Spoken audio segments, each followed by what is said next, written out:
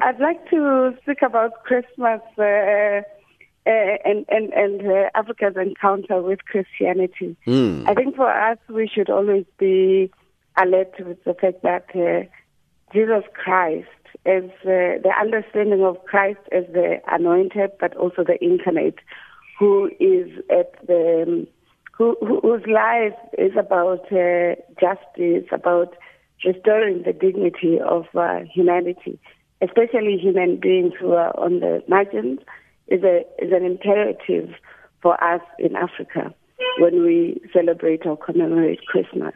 But also it's a reminder that the birth of Jesus Christ historically took place at a moment of colonial oppression by the Roman Empire.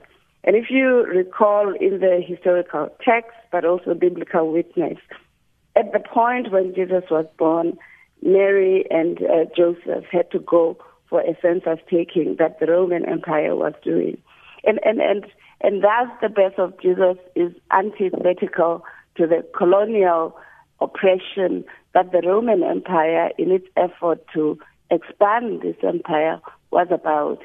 Hence why, after learning that she was going to have a child, Mary celebrates in the Magnificat that the Creator God has given her the opportunity to be a parent to somebody who was going to bring peace, joy, freedom, and who was going to restore the dignity of the alienated. And oftentimes, in our rereading or interpretation of Christmas, we remove this aspect of justice, of human dignity, of inclusivity, and also of contesting the idea of oppression from the notion of Christmas. And I think for us as Africans, this must be at the heart of what Christian witness should be about. And for those who are not Christians, it should be an invitation to understand how a small movement that was contesting the Roman Empire has grown to become a global community of worship. That must actually be like that. So the distortion of making Christmas just about commerce, just about exchange of gifts, and just about the 25th is something that must be challenged, if not interrogated. Mm-hmm. So from my African perspective, we should celebrate it as such then? We should celebrate it as an invitation to do good, to transform those aspects in our society that are not enabling. So we're a continent that is understood to have the largest numbers of people who live with poverty. It's an invitation to say, how do we participate as those who witness in Christianity or who are in solidarity with Christians to change the world for the better? That's what I think is an invitation for us as Africans, but also as South Africans who have the most numbers of Christians in our society. Reverend Thekiso, let me just come back to you. From a youth perspective, we normally see what happens during this time of the year, that young people would celebrate Christmas in two ways. One, they would buy, obviously, parents would buy them new clothes for Christmas, and of course, then the celebration started. It would be drinking, alcohol, and that sort of thing. Is that how we should celebrate Christmas? Thank you for coming back, Elvis. I think for me, it is where we need to, in teaching about Christmas, then you understand that that's not how we are to celebrate Christmas. Understanding the challenges that alcohol poses in our community and in the lives of young people. And during this time, it would be one where it should be celebrated within a family structure or within friends, and where people can come together and share the story of Christmas and share the story of the life of Jesus Christ in the world and all the values that the professors also highlighted of justice, of love, of peace and joy together. And in the context of alcohol, it becomes a challenge because it is not a controlled space, and it distorts the image of who we believe God wants us to be in the world. So I would say it is really a challenge if it is celebrated in the midst of all these alcohol and drug abuse, which is an ill in our community, and which is what Jesus, if we understand Jesus as a savior, we will understand that those are the kind of ills that Jesus has come to help us from and save us from. Mm-hmm. So we wouldn't be, it with alcohol and all that, it actually contradicts what we believe Christmas to be about. Now, if you celebrate Christmas today, you can call us on this number. Oh, it's not today, tomorrow.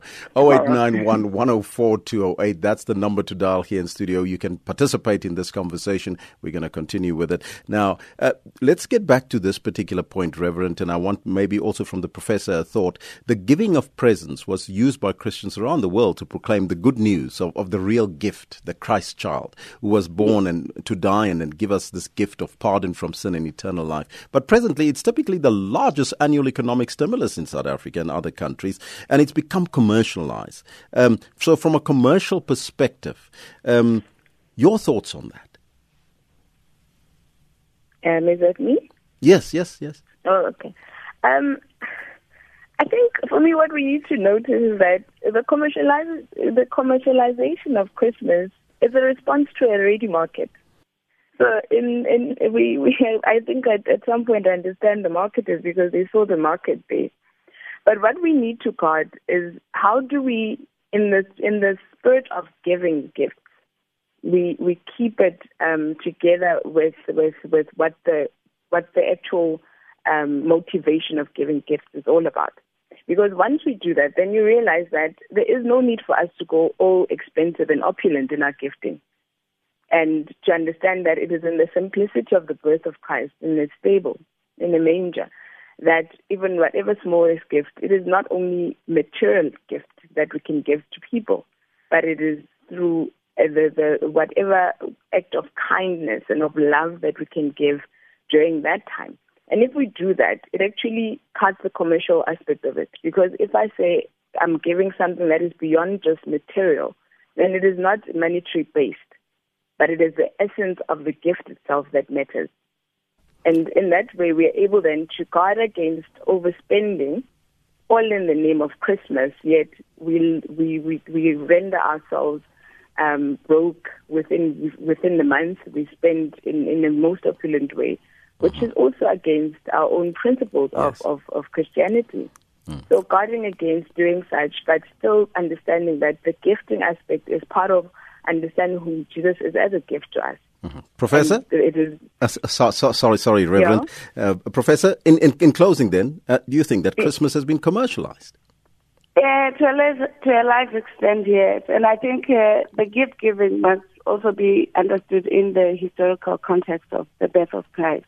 So you'll remember that the wise men who were proclaiming that somebody who is wiser, who will occasion the efforts towards changing the oppressive systems within the Roman Empire at that point, gave Mira what they had to commemorate and celebrate this. And I think the markets have decided to enhance the commodification of gift giving. However, what is very important for us to remember is that precisely because the value systems of the market during the Roman Empire was oppressive, was for the imperial domination.